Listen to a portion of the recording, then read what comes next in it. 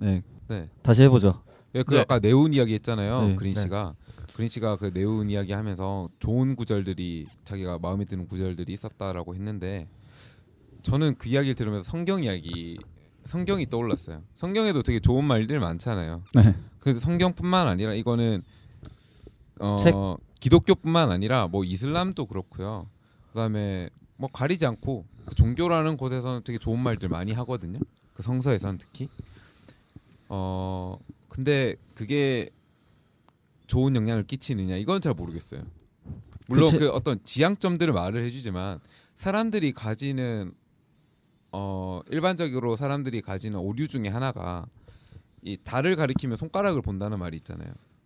그러니까 사실 이 책이나 문자를 통해서 어떤 성현들이 말하고 싶은 거는 달을 보라는 건데 네. 항상 손가락을 본단 말이죠.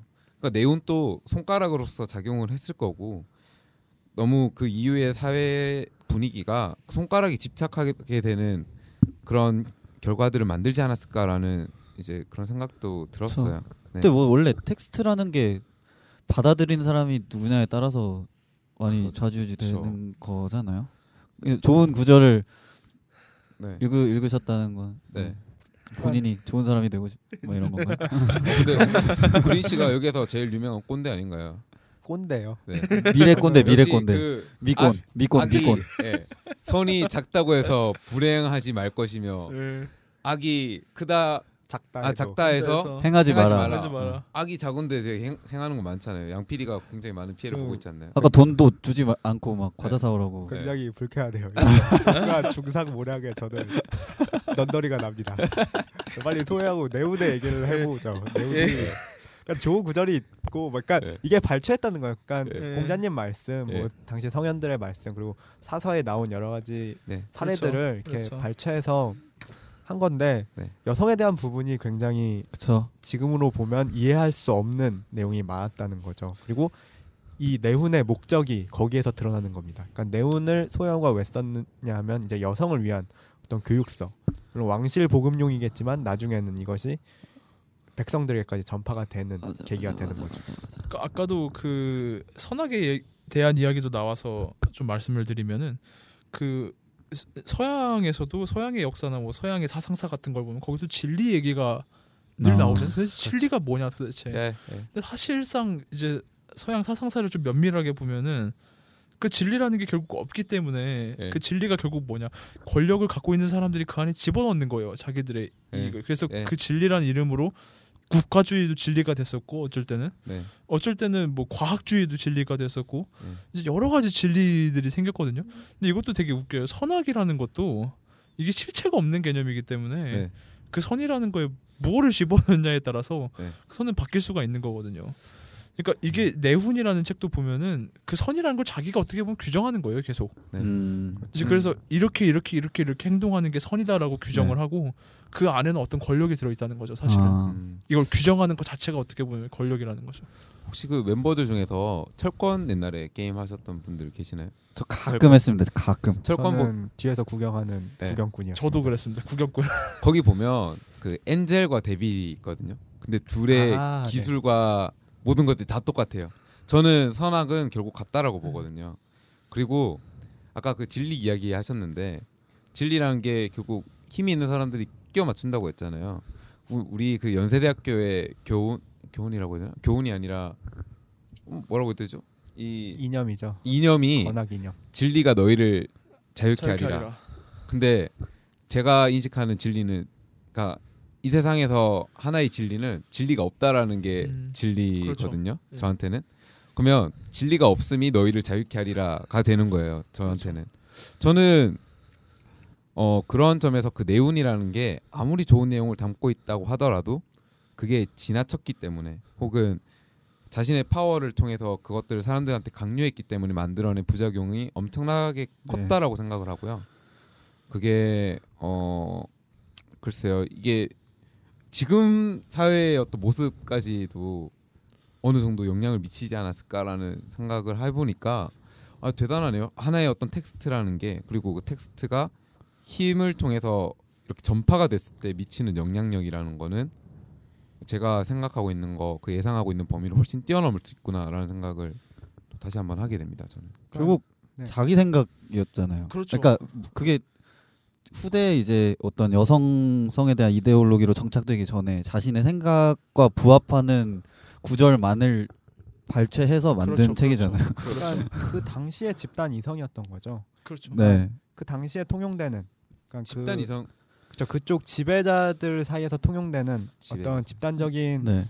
관념들을 글로써 표현한 게 그렇죠. 내운인 것이죠. 특히 여성에 관한 부분에 있어서는.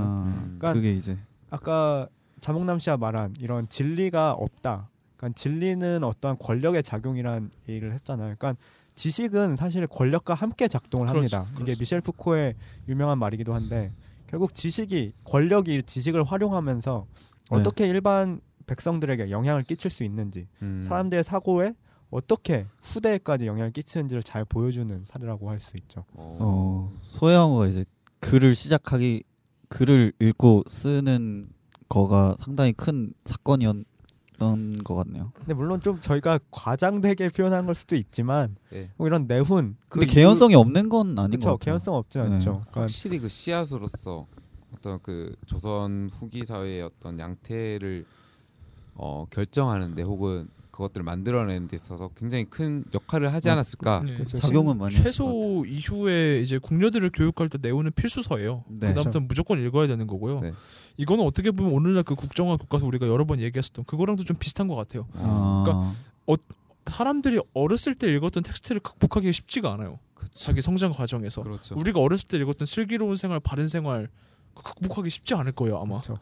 진짜. 근데 어렸을 때부터 여성들 그 내훈을 읽는다고 생각해봐요. 그러면 진짜 숨막히는 기억은 안 나요. 슬기로운 생활 받는데 근데 뭐 이미 무의식 속에 있겠죠. 무의식 속에 있겠죠. 네. 청취자분들한테 뭐 참고로 말씀드리자면 양 PD는 저희 사이들에서는 이제 뭐 저희들 사이에서도 저희들 사이에서는 방골로 통합니다. 그러니까 기억 안 나는 게 좀 당연할 수도 있죠. 왜요? 그때부터 그냥 공부를 안 한 거 아닌가요? 맨날 축구만 하고. 근데 그렇죠. 뭐 내운이란 거 아까 그 말씀하셨던 것 중에 그럼 내운이 나오고 난 다음에 연산군 시대가 왔잖아요. 네, 그렇죠. 그때 그 궁녀를 교육하는 트레이닝 과정을 담은 간신이라는 영화 이게 말이 안 된다고 말씀하셨잖아요. 네. 아까 쉬는 시간에 잠깐 이야기를 했는데요. 네. 그 천년의 쾌락을 누릴 수 있게. 그렇죠. 아니 뭐 원상군 시대가 뭐 워낙에 쾌락주의 시대였다라고 해도 이게 네. 기본적으로 조선 사회예요 이게. 네. 그리고 성종 때 내운이 나오고 나서 이게 조선의 유교화 과정이 거의 고도로 이루어졌을 때인데 이 시기가. 네네네. 아니 이 시기에 그렇게 뭐 국왕이 뭐 따로 관청을 만들어 가지고 거기서 궁녀들이 어떤 섹스 스킬을 트레이닝을 시킨다는 건 사실 말도 안 되는 설정이거든요. 저 근데 생각해 보니까 반대 의견이 있어요. 여기에 대해서. 어떻게 보면 소유양호가 되게 지혜로운 사람이었잖아요. 똑똑한 사람이었고 그 사람이 그런 내운이라는 걸 만들어내게 된 배경에는 그 당시 어떤 그 윤리 체계, 어떤 성문화가 굉장히 문란해졌기 때문에 그것에 대한 그거에 대한 반발일 수도 반동으로 만들어냈을 수도 있다고 봐요. 그러니까 그 설정이 되게 말도 안 된다고 과했을 수는 있지만 어느 정도는 있지 않았을까라는 생각이 들고요. 그럴 수도 있죠. 그리고 그 생각을 해보면 성종 때 이제 만들어낸 그 뭐 제도 중에 하나가 왕족들이 벼슬을 하지 못하게 되는 그런 제도를 만들잖아요. 그 법령을 만들잖아요. 그게 왜 그랬냐 보면 그 제도를 만들게 된 배경에는 왕족들이 그만큼 벼슬들을 많이 하고 많은 부작용을 만들어냈기 때문이잖아요. 항상 어떤 출간물들을 만들고 어떤 다른 방향의 이야기를 하기 위해서는 텍스트든 뭐든 되게 개인적인 영역의 어떤 매체가 필요한 것 같아요. 뭐 예를 들면 되게 주류 사회의 이야기들은 굳이 텍스트로 안 적어도 돼요. 근데 이제 그 내용과 같이 되게 도덕적인 이야기를 하려면 그거는 그 당시 실생활에서 사람들 보고 너 이렇게 되게 바르게 살아라 뭐 이렇게 하면 안 통하잖아요. 그렇죠. 안 통하니까 선택했던 방법으로서 책을 적었던 거일 수도 있죠. 그러면 그 연산군 때 그 가정 시대적 가정도 시대적 가정도 저는 그렇게 말이 안 되는 건 네. 아니라는. 가능할 수도 있죠. 네네네. 네. 실제로 성종도 사실 여성 편력이 어마어마했기 때문에. 그거는. 네. 그리고 사실 우리가 잠깐 이제 빼먹은 게 있는데 성종 시기에 사실 그 소해왕후가 이 내후운을 적을 이 즈음의 시기인데요. 그 여성에 대한 어떤 간섭이라고 해야 될까요? 그 감시라고 해야 되나? 그런 것들이 거의 극에 다다라요. 왜 그랬어요? 조선의 일거수일투족을 다 관찰하는 거예요. 그래서 그 궁궐에 있는 여성들 처벌을 주는 기록도 꽤 있고요. 네. 그리고 특히나 왕비들 같은 경우는 일거수일투족을 다 관찰을 합니다. 이제 그 과정에서 가장 그게 대표적으로 드러난 케이스가 이제 폐비윤씨 사건이라고 할 수가 있죠. 끔찍하네요. 좀.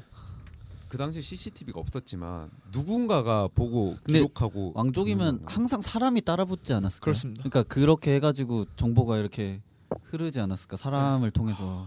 저는 왕족 싫어요. 그러면 그 당시 선택할 수 있다고 해도 왕족은 진짜 싫었을 거예요. 선언하시는 거. 왜냐면 지금 저는 연예인의 삶이 되게 그렇죠. 저는 전혀 부럽지가 않거든요. 왜냐면 모든 것들이 다 오픈되잖아요. 자기가 결정할 수 있는 부분이 없어요. 자기임에도 불구하고. 맞습니다. 약간 그런 점에서 왕족의 그 당시에 셀럽들이었나요? 왕족들은. 그렇죠. 그 당시에. 그리고 굉장히 정치적으로도 위험한 줄타기를 하는 해야 되고 상황이고 특히 남자들 같은 경우에도 왕족들은 그렇게 편하진 않았을 거예요. 그러니까 그 구성군 이준 같은 그 당시죠. 그 동시대 구성군 이준 같은 능력이 뛰어난 왕족들은 오히려 능력이 뛰어나기에 이제 정치적으로 완전히 매장되는 그렇죠. 사례도 있고 사실 살기 쉬운 시대는 아니었을 겁니다. 그러니까 참 줄을 잘 타고 나야 돼. 이 폐비윤 씨라는 사람에 대해서 이제 입체적으로 이렇게 구체적으로 조망하기가 쉽지가 않아요. 왜냐면은 그 기록 자체를 실록에만 의지할 수밖에 없고 이 사람의 구체적인 면모에 대해서 드러나지 않는데 그 과정에서도 그 폐비윤 씨를 계속 지탄하는 거는 사실 소해왕후예요. 네, 지속적으로 지탄을 하거든요. 왕비로서의 덕이 부족하다, 댐댐이가 부족하다, 계속 지탄을 하기 때문에 이제 그 과정에서 어떤 성종과의 마찰도 사실 조금 일어났었던 것 같고요. 그렇죠. 엄마와의 그 우리 고부간의 갈등이죠. 그것이 일어났었고 그리고 그 과정에서 이제 폐비윤 씨가 이제 성종의 얼굴을 핥혔다는, 용안을 핥혔다는 그 사건과 더불어서 이제 처형이 되는 거죠. 사람이 처형이 되나요? 네, 그러니까 우선은 쫓겨났다가 처음에는 사약을 먹는데 이제 그 사약을 먹고 나서 그 토한 피를 이제 간직을 해놨다가 내 아들에게 보낸 거죠. 그렇죠. 꼭 전해달라고. 그렇죠. 그 이후에 그래서 연산군 시대 그 숱한 어마어마한 사화가 일어나는 거죠. 비극의 시작이죠. 그렇죠. 이게 이렇게 연결이 됩니다. 그러니까 글쎄요. 그 되게 도덕적이고 뭔가 좀 더 바른 것들을 추구했던 그런 행동들 그리고 그 행동으로 인해서 희생되었던 분명히 희생되는 세력들이 있잖아요. 사람들이 있을 텐데 그것들이 그 후대의 역사에서는 또 다른 비극을 만들어낸다는 점에서 역사는 결국 연결돼 있고 그 시점 자체를 넓게 이렇게 늘여놓고 보면 좀 논리적으로 우리가 좀 많이 착각하고 있는 부분들, 그러니까 현대에서도 우리가 많이 놓치고 있는 부분들이 있다라는 것들을 발견하게 되는 것 같아요. 맞아요. 네. 아까 그 그린님께서는 좋은 부분을 기억한다고 하셨지만 저는 아까 뭐 말씀을 드렸으니까 하지 말라고 하는 말에 대한 반감이 좀 많아요. 그렇죠. 뭐 이렇게 하지 말라는 하고 싶죠, 막. 저도 그렇죠. 하고 싶어요. 어릴 때도 사실 책상에 앉아서 이제 막 나 공부하려고 앉아 있는데 엄마가 공부 안 하고 뭐 하고 있냐 하면 공부하기 싫어지잖아요. 그냥 하기 싫은 거 아니에요? 아니에요. 그때까지는 하고 싶었는데. 근데 진짜 한국은 하지 말라는 사인이 너무 많은 나라예요.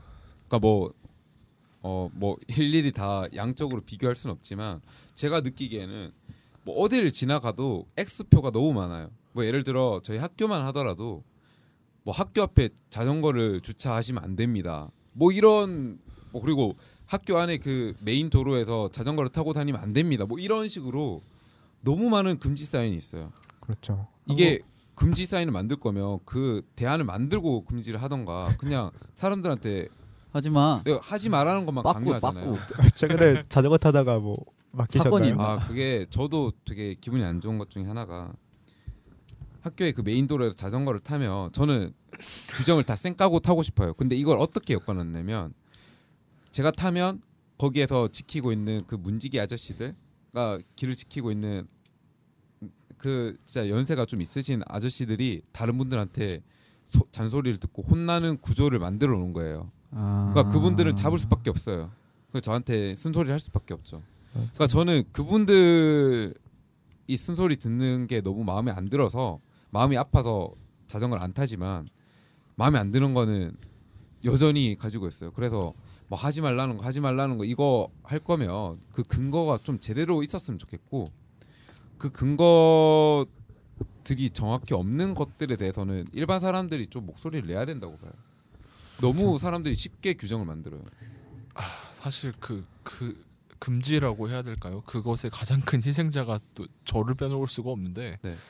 제가 저희 부모님이 이제 제 개인적인 이야기지만 그 PC방을 못 가게 가지고 네, 그래서 이제 중학교 때 한 3-4번 가본 것 빼고는 네. 고등학교 때도 한 번도 못 가봤고요. 그게 다였어요. 수강 신청은 그래서 이게 나중에 반동이 이게 부작용이 와가지고 네. 그 아마 여기 계신 분들 특히나 이제 자몽남 씨는 잘 아실 텐데 네. 제가 20살, 21살 때는 학교를 가질 않았어요. 대학교를. PC방이요? 이제 일어나면 그냥 PC방으로 출근을 하는 거예요. 그래서 하루에 한 13시간, 14시간씩 이제 게임을 하고. 게임을 많이 하죠. 무슨 게임? 그니까요. 무슨 게임 하셨어요? 그때 좀 약간 뒷북이긴 한데 스타크래프트랑 디아블로 2에 빠져가지고 한 6시간은 스타하고 6시간은 디아하고 이게 그러니까 억압을 시켜놓으면 언젠가 그러니까 뭔가 있어요. 뭔가 있어요. 반동이 생기거나. 이 억압과 반동의 논리는 되게 근대에서 많이 조명이 됐죠. 프로이트로 시작해서. 프로이트도 이야기하고요. 그러니까 억압을 하는 기제는 항상 사람들 무의식 속에 각인이 돼 있다가 그 억압을 분출할 통로를 항상 열어두고 있다는 거죠. 그래서 그것이 정신병의 형태로 나타난다고 프로이트는 파악했는데 이런 한국 사회 이런 사회적 억압 이거 사실 조선의 이런 성리학적 이념에서 출발했다고 한다면 좀 유교적 자본주의로서 현재 한국 사회를 진단해 볼 수 있을 것 같아요. 그러니까 규율 사회라고 하죠. 그러니까 자본주의 사회가 일을 잘할 수 있는 노동자를 양산하는 사회잖아요. 어떻게 사회 잘 적응을 해서 일을 열심히 할 수 있는 노동자들이 필요한 사회인데 이것이 단지 우리나라는 과거 조선시대부터 이어져 온 맞아요. 어떤 연결고리를 찾을 수 있다는 거죠. 그 해소가 안 되니까. 네, 저희 원래 이제 주제 여성의 삶이라는 거에 대해서 좀 다시 돌아와서 이야기를 해보자면요. 현대로 끌고 와보죠 이거를. 그 강남역 살인 사건을 저희가 다루겠다고 말씀드렸잖아요 초반에. 그렇죠. 저는 그것과 관련돼서 되게 설득력 있는 해설을 한번 들었던 적이 있어요. 강남역 여성 사건에 분명히 그 여성 혐오적인 남성으로부터의 여성 혐오적인 시각이라는 게 존재할 거다라는 거를 그냥 가정을 하고, 그러니까 이것도 이견이 되게 많지만 가정을 했을 때 이걸 만들어내는 것들은 무엇이냐라고 했을 때 여러 가지 요소들이 있을 거잖아요. 그 중에서 아까 그 기사에서 말했던 것 중에 하나가 그 교육이었어요. 그렇죠. 근데 그 교육이라는 게 아까 제가 말씀드렸던 거랑 이어지는 부분이 남성들이 패배할 수밖에 없는, 남성들에게 패배의 경험을 이제 줄 수밖에 없는 교육 시스템 그리고 교육 철학이 너무나도 폭력적으로 일괄적으로 이렇게 적용되고 있기 때문에 남성들은 여성들을 계속해서 자기를 이기는 이기는 어떤 존재로밖에 인식이 안 되는 거예요. 그렇다 보니까 이게 계속 쌓이다 보면 마음에 안 들거든요. 자기도 칭찬받고 싶고 자기도 어쨌든 승리 경험이라는 게 좀 이렇게 돌아가면서 있어야 좀 건강한데 매번 문제아로 자신은 낙인찍히고 매번 문제아로서 뭔가 처벌을 받는 그런 경험들을 하다 보니까 나중에는 짜증나는 거예요. 이 시스템이 사실 짜증나야 올바른 건데 실질적으로 자기 자신은 그냥 사람은 그 옆에 있는 동등한 혹은 비슷한 레벨에 있는 사람들이랑 비교를 해가지고 자신들을 인식을 하잖아요. 그랬을 때 여성이 졸라 보기 싫은 거예요.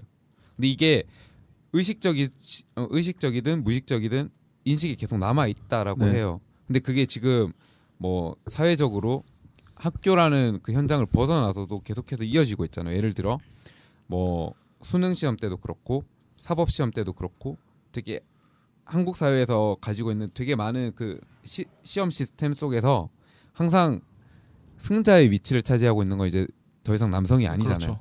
여성이 그 더 많은 비율들을 가져가고 있잖아요. 이런 데이터들을 계속 접했을 때 남성들은 또 다른 패배감이나 또 다른 문제의식이 아니라 또 다른 그냥 질투심 비슷한 것들이 계속해서 네. 자란다고 봐요. 그러면 우리나라 사회에서 그 남성들이 남성들의 어떤 성향들을 표출해낼 수 있는 통로가 있느냐라고 하면 사실 별로 없거든요. 뭐 있어봤자 스포츠 영역이라고 해야 되나? 근데 그쪽은 너무 적어요. 그거는 되게 일반 대중들이 다 표출할 수 있는 부분이 아니기 때문에 네. 거기에서 어떤 여성들과 비교해서 자신들이 승자가 되는 경험을 하는 거는 되게 소수한테 이제 주어져 있는 거고, 되게 많은 사람들은 그냥 시스템 자체가 다 마음에 안 드는 거예요. 초등학교 때부터 혹은 유치원 때부터. 그러면 남자애들이 그냥 게임에 빠지고 뭐 하고 하는 것들이 더 많이 늘어날 수 있다는 거죠. 근데 그런 것들이 다 이어져 가지고 이제 여성 혐오라는 그런 시각으로 이어질 가능성이 높은 그렇죠. 거고요. 네. 그런 것들이 지금 이 사건을 만들어내는 가장 큰 네. 요인 중에 하나다라는 기사를 봤어요. 어젠가 그것이 알고 싶다 해서 그 사건을 다뤘는데 네. 제가 남초 커뮤니티를 하고 있거든요. 어떤 거죠? I love soccer? 거기 망했어요. 망했어요, 진짜. 이제 뭐예요, 그러면? 거기 대체제로 생긴 카페가 하나 있어서 네. 글로 옮겼는데 이게 왜 망했어요?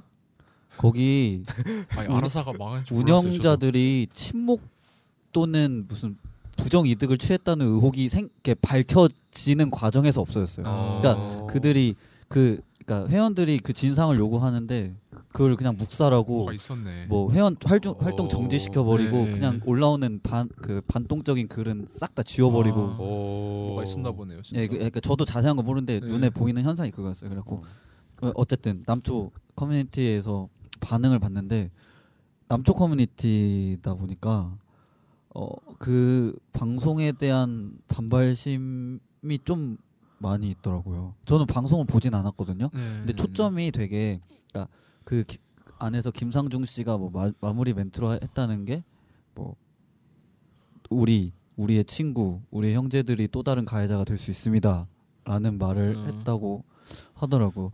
그러니까 이게 그거는 여혐 이전에 조금 이런 젠더 간의 그러니까 갈등을 그러니까 그쵸. 여혐이라고 남혐이라고 프레임하기보다는 지금까지 쌓아왔던 젠더 간의 갈등에 대해서 조금 고려를 진중하게 해볼 타이밍이 되지 않았나. 사실 이런 방송들 그것이 알고 싶다 뭐 이런 그것이 알고 싶다 이런 방송에서 말하는 거는 사회 시스템 전체를 말하는 거거든요. 맞아요. 근데 반응을 되게 그거를 자기에 대한 비난으로 끌고 와가지고 왜 우리를 공격하느냐 이렇게 맞아요. 접근하는 그러니까 저런 반응이 되게 많았다는 거예요. 그냥 그걸 떠나서 그냥 그 조금 거시적인 차원에서 볼 필요가 있지 않나. 그리고 저는 그 이 사건이 지향해야 될 방향의 키워드가 그 피의자가 했던 말에서 있다고 생각하는데 그 사람이 되게 여성 혐오적인 감정을 표출하면서 자기의 살인 동기를 얘기를 했잖아요. 그렇죠. 그러니까 이게 아무 기반이 없다면 그런 발언조차도 그렇죠. 하지 않았을 텐데 그렇죠. 어떤 그런 사회적 분위기가 있었기 때문에 이게 자기도 이런 발언을 하면 조금 있죠. 좀 서포터를 그렇죠. 그러니까 그런 기적의 네. 의식이 있었기 때문에 그 발언을 한 것 같고, 그렇기 때문에 우리가 지금 생각해야 될 방향이 그쪽으로 가야지. 이거를 단순히 뭐 또라이 한 명이 운 나쁜 사람 한 사람 잡아서 어떻게 했네 이렇게 마무리되거나. 그러니까 이게 안 그랬으면 저도 좋겠어요, 양 PD님 말씀에 전적으로 동의를 하는 게 여전히 우리 사회 전반적인 의식으로 있는 것 같아요. 그게. 그러니까 저 같은 경우도 이제 그 지금 현재 해외로 대학원을 가려고 하지만 이제 예전에 이제 어떤 선생님이랑 말씀드렸을 때 선생님은 너무 이상하게 생각하는 거예요. 왜냐면 국내 대학원 아무데나 가서 나오면은 너는 무조건 취직된다는 거죠. 근데 그 이유가 뭐냐면 저 남자이기 때문에. 그렇죠. 네. 그냥 박물관이나 미술관 같은데 저는 쉽게 취직을 할 수가 있는 거예요. 왜냐면 남자라는 이유 하나 때문에 그게 가능한 거예요. 그러니까 그런 것들을 보면은 아직도 우리 사회에서 이제 여러 부분에서 남성들이 혜택을 입고 있는 부분들이 굉장히 많다는 것을 무시를 그러니까 할 수가 없어요. 그거를 어쩌면 당연시하고 있을 수도 있어요. 네. 당연한 거라고 생각하고. 근데 저는 이제 역사적으로 보면 아까 말씀드려서 내운도 하나의 중요한 계기가 될 수가 있고 이게 다 어떻게 보면 우리의 문화적인 역사적인 업보인 것 같아요. 이게 왜 그러냐면은 아까 말씀드렸던 내운이 또 중요한 계기가 됐었고요. 그리고 사실 이 내운이 얼마만큼 조선의 민중들에게까지 파급력이 있었는가는 연구 주제예요. 앞으로도. 근데 그렇기 때문에 거기에 대해서는 제가 확답은 못 드리겠지만 또 중요한 게 이제 병자호란 이후예요. 나중에 한번 말씀드릴 것 같은데 이 시기가 되면은 양반들과 왕실의 권위가 바닥으로 떨어져요. 그렇겠죠. 예, 임진왜란이 있었고 정묘호란이 있었고 병자호란까지 있었어요. 그럼 사람들이 다 죽었거든요. 이 시기에. 그러니까 바닥까지 떨어지는 과정에서 특히나 서인 계층 그러니까 기득권을 갖고 있었던 서인 계층들이 송시열이라던가 송중길이라 이런 사람들이 자신들의 기득권을 정당화하기 위해서 또 여혐을 써먹어요. 성리학적인 윤리 구조를 엄청나게 강화를 시키는 동시에 여성들의 지위를 이 시기에 완전히 약화시켜버려요. 그래서 조선시대 근데 이런 구조에 반대를 한 사람이 없냐 그건 아니에요. 대표적인 게 허균 같은 사람이에요. 허균은 허난설원 같이 자기 능력 있는 누나가 있었기 때문에 왜 인재를 뽑는데 남자 여자 반상의 구분을 계속 나누느냐. 인재가 있으면은 아무나 뽑으면 되지 않냐. 이게 그 유제론의 핵심이거든요. 근데도 이제 그 주장이 먹히지가 않아가지고 허균이 능지처참을 당할 수밖에 없었던 게 사실은 그게 되게 컸었거든요. 능지처참을 당해요? 능지처참을 당했어요. 반상의 구분을 없애버리려고 하고 남녀의 구분을 없애버리려고 하고 그 막 영모의 죄 막 이런 걸로 뒤집어서 지을 수도 있고 그렇죠. 나중에 홍경래난이 일어났었을 때도 여성들이 대거 참여해요. 그 시기에 그 당시에 못 사는 사람들은 다 참여하거든요. 거기에 근데 여성들도 대거 참여를 하는데 홍경래난도 비극적으로 끝나잖아요. 정주성에서. 그러니까 이런 시도들이 계속 있었는데 이게 계속 무너져 왔던 거예요. 계속. 뭐 좀 과격하게 말하면 이른바 나라를 말아먹은 세력들이 국난 그러니까 되게 위기가 닥쳤을 때 항상 되게 자신들과 어떤 다른 타자 그룹을 분리한 다음에 그 그룹들을 다 비난하죠. 뭐 현대적인 사례로는 나치에서 유대인들을 그렇게 싸잡아서 비난한 게 있었고요. 지금 현대 우리 한국에서는 지금 남자 어쨌든 보면 한국 경제가 지금 다 위험하고 다 힘든 상황에서 남자들이 여성들을 또 다시 한 번 더 이렇게 비난의 화살을 또 돌리는 거죠. 이게 역사적으로 보면 계속 있어왔고 우리가 이 흐름 역사적으로 어떤 이런 흐름들이 있었다는 걸 인식하지 못하고 있으면 우리 스스로도 되게 휩쓸리기 쉬운 것 같아요. 굉장히 인식을 해야 되고 조심해야 되는 부분인 것 같아요. 그러니까 힘든 상황일수록. 그러니까 여성이 약자라는 거를 그러니까 이게 남성이기 때문에 가지고 있는 약간 이득 같은 거를 당연시하는 것에는 저 책 내훈이라는 책이 미쳤던 영향력이 없진 않았을 것 같아요. 어떻게 보면 그 책 자체가 문제가 있지는 않았을 거예요. 근데 그 책을 활용하는 정치 집단, 힘을 가진 권력 집단들이 그 책을 되게 정치적으로 활용을 하고 그걸 통해서 역시 누군가를 억압했다는 것 자체가 읽는 사람 중요한 거죠. 텍스트는 그거는 그런 역사적인 사례들은 엄청나게 많아요. 불교도 그렇고요. 불경도 그렇고 성경도 그렇고 성경도 성경을 이용해가지고 다른 타자 집단을 억압하고 해치고 하는 거를 정당화했잖아요. 지금 IS가 하고 있는 것들도 비슷하고요. IS도 코란에 있는 그 문자 구절을 바탕으로 다른 사람들을 억압하잖아요.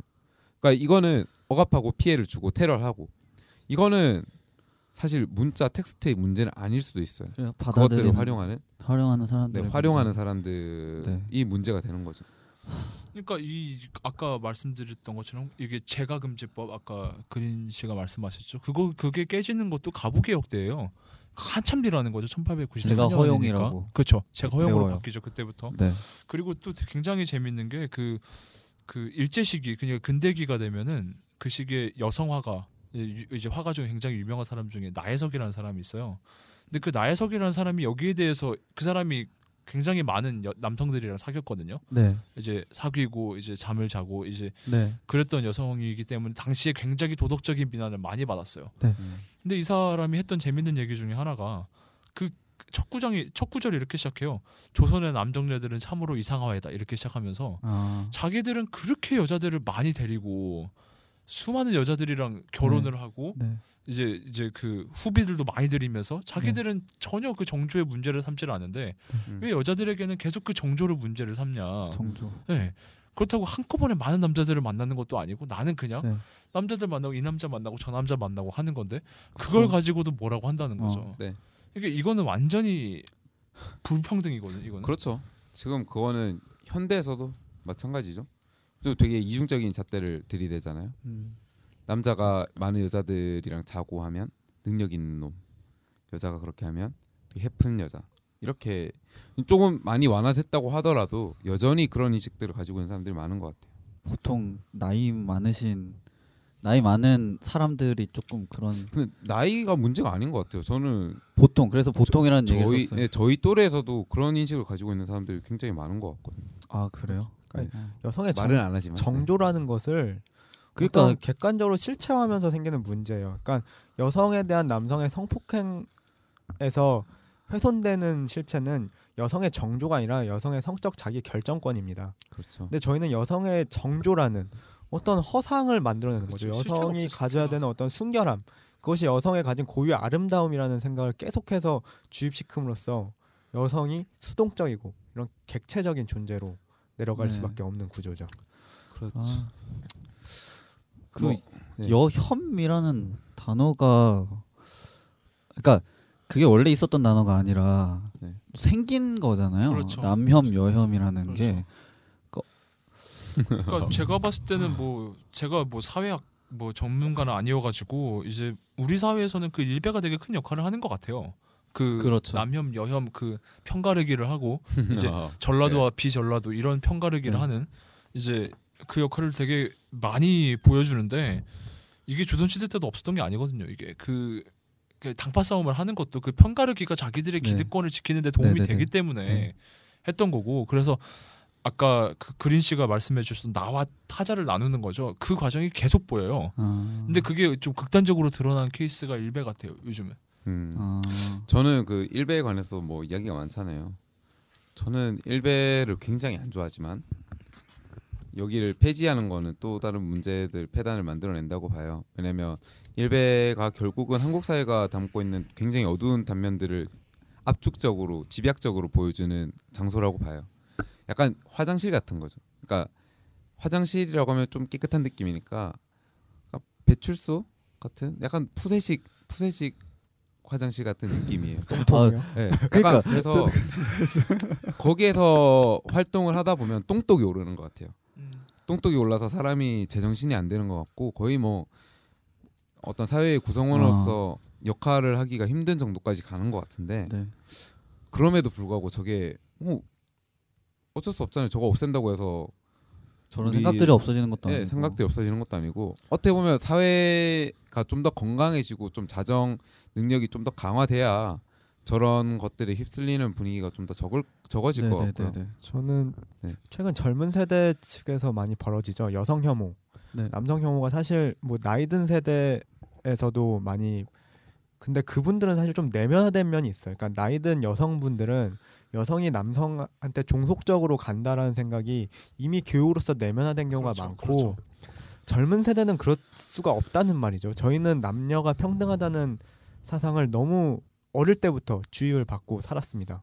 그렇기 때문에 사실 여성 혐오, 남성 혐오의 프레임이 나오기가 힘든데 최근 지금 20대, 30대 속에서 이런 남성 혐오, 여성 혐오가 이슈가 되는 것은 결국 현대사회의 한국의 현대사회의 주소를 빼놓고는 얘기할 수 없다고 생각해요. 그러니까 저희는 저희 아버지 세대를 보면서 자라왔죠. 저희 아버지 세대는 경제적인 성공 그리고 한국의 빛나는 발전 이것을 상징합니다.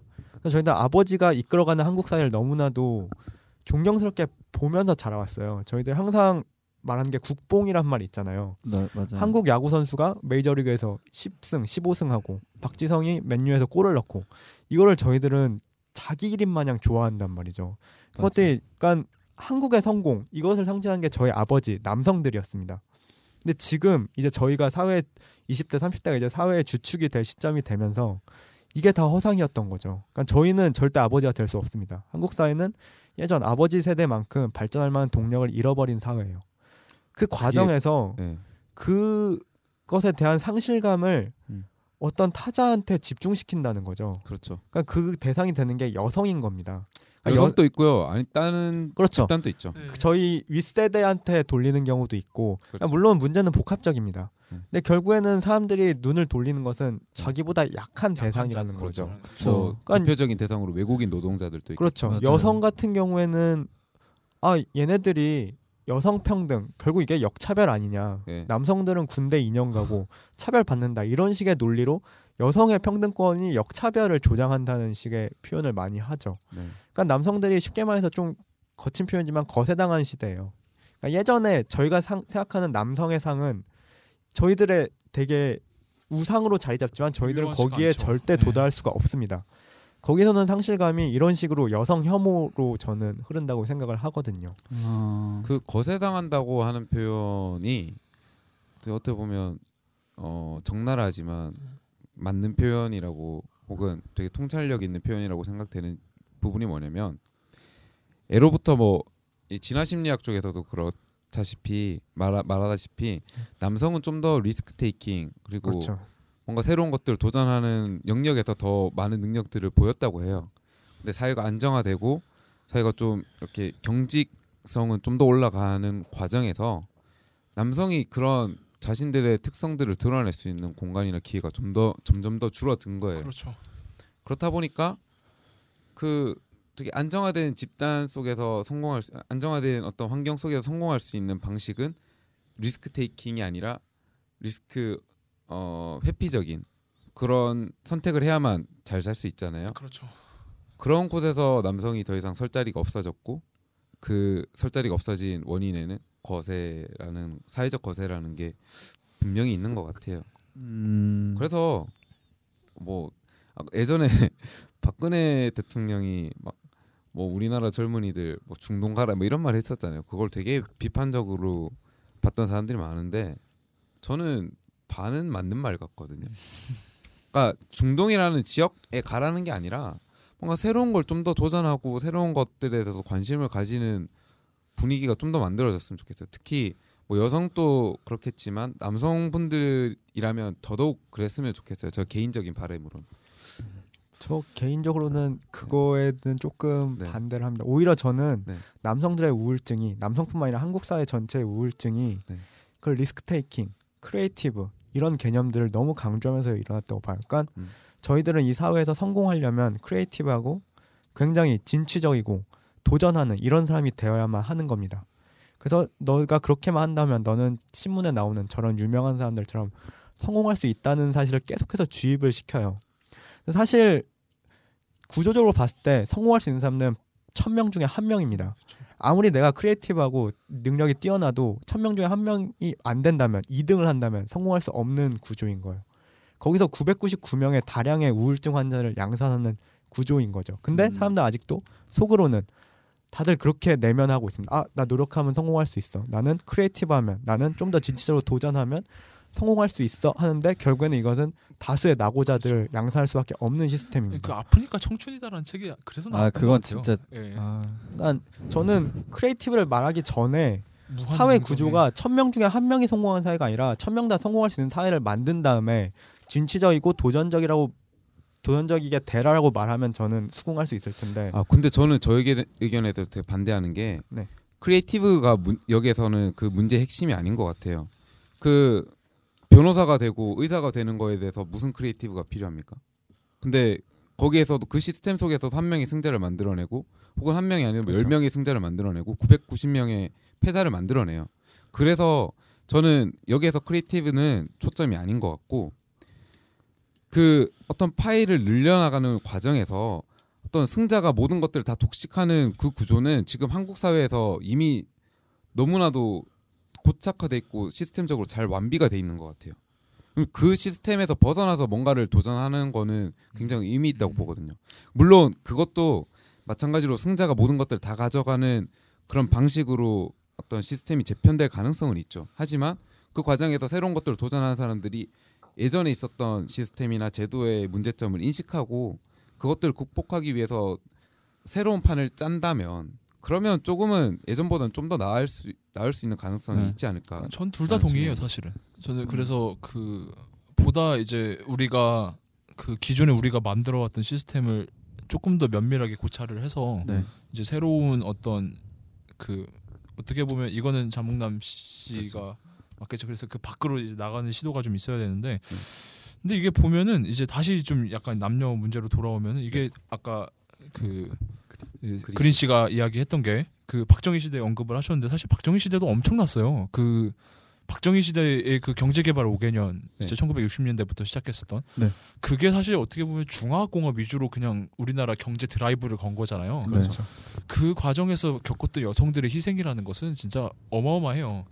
그 여성 그 당시에 그 여성 노동자들이 굉장히 많이 사용됐었거든요. 특히나 그 경제개발 5개년 계획에서 첫 번째 이제 제1차 경제개발 5개년 계획은 간해수공업 위주로 일단 가발이라든가 이런 기초 산업들을 육성하는 게 되게 컸어요. 그래서 여기서 이제 여성 노동자들을 굉장히 많이 고용을 했는데 누가 여성 노동자들에게 관심을 갖겠어요.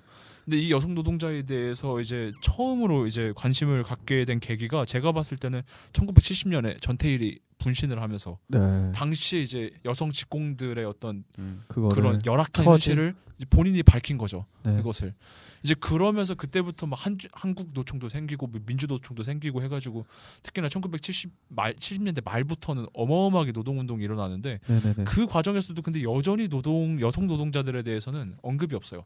오히려 갈등 관계가 있어요. 오히려 그래서 민주노총이라든가 한국노총의 그 당시 기록들을 보면은 계속 갈등 관계가 있어요. 여성 노동자들은 반영을 안 하는 거예요. 그 입장을. 지금 민주노총이나 한국노총이 비정규직들의 의사를 잘 반영 안 하는 거랑 비슷한 거예요, 사실은. 그래서 사실 이런 우리가 쌓은 역사적인 업이 너무 크기 때문에 정말 이게 우리가 근본적으로 생각하지 않고 노력하지 않으면은 사실 진짜 바꾸기가 힘든 문제라는 거죠. 근원으로 돌아가는. 그 아까 그 여성 노동자들 이야기 관련해서 그 무진이었나요? 그 무지가 있지 않았나? 무안인가? 무안의 안갱 무진 뭐야? 무안의 바다. 무진. 그 무진인가요? 네. 뭐 그 시가 갑자기 떠올랐어요. 그때 보면 뭐 안개 이야기 나오고 그 여성 노동자의 어떤 삶이 그 안개로서 표현되고 그런 것들이 갑자기 떠올라서 이게 좀 연결된다를 말씀드리고 싶었어요. 네네네네. 그 뭐 대표적인 사건이 뭐가 있냐면 맥스테크 노동자 파업이라는 사건이 있는데 이게 1980년에 딱 일어났을 거예요. 이 사건도 그 전산 회사예요. 맥스테크는.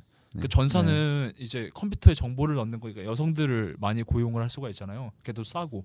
그래서 여성들을 대거 고용을 했는데 뭐 뻑하면 월급을 안 주고 월급 달라고 하면은 그냥 회사 폐업해 위장 폐업해 버리고 이게 계속 반복이 되니까 한 번 크게 이게 터졌거든요. 그래가지고 이 봉기가 되게 크게 터져가지고 지금도 MBC 뉴스 같은 거에 예전 80년대 파일 뒤지면 다 나와요. 근데 문제가 뭐냐면은 그 과정에서도 오히려 민주노총이나 한국노총은 지원이 아니라 외면했다는 거예요. 그러니까 한국에서 그 여성이 피해를 받아온 역사는 실제 우리가 알고 있는 것보다 훨씬 더 크고 그리고 뿌리 깊게 지금 저희가 얘기하는 것보다 훨씬 디테일한 면도 많을 거예요. 저희는 지금 다 남성들이니까. 그렇죠. 씁쓸합니다. 좀 저희도 좀 아쉬운 거는 여성 특별 게스트를 모시려고 했는데 가장 큰 문제는 뭐냐면 여성의 문제에 대해서 여성이 관심을 가지고 발언을 하는 거에 대해서 또 굉장히 조심스러워하는 그런 분위기가 있다는 거예요. 그래서 만약 여성분들을 초청해서 이야기를 했다라고 하면 그분은 또 낙인 찍힐까봐. 네, 그렇습니다.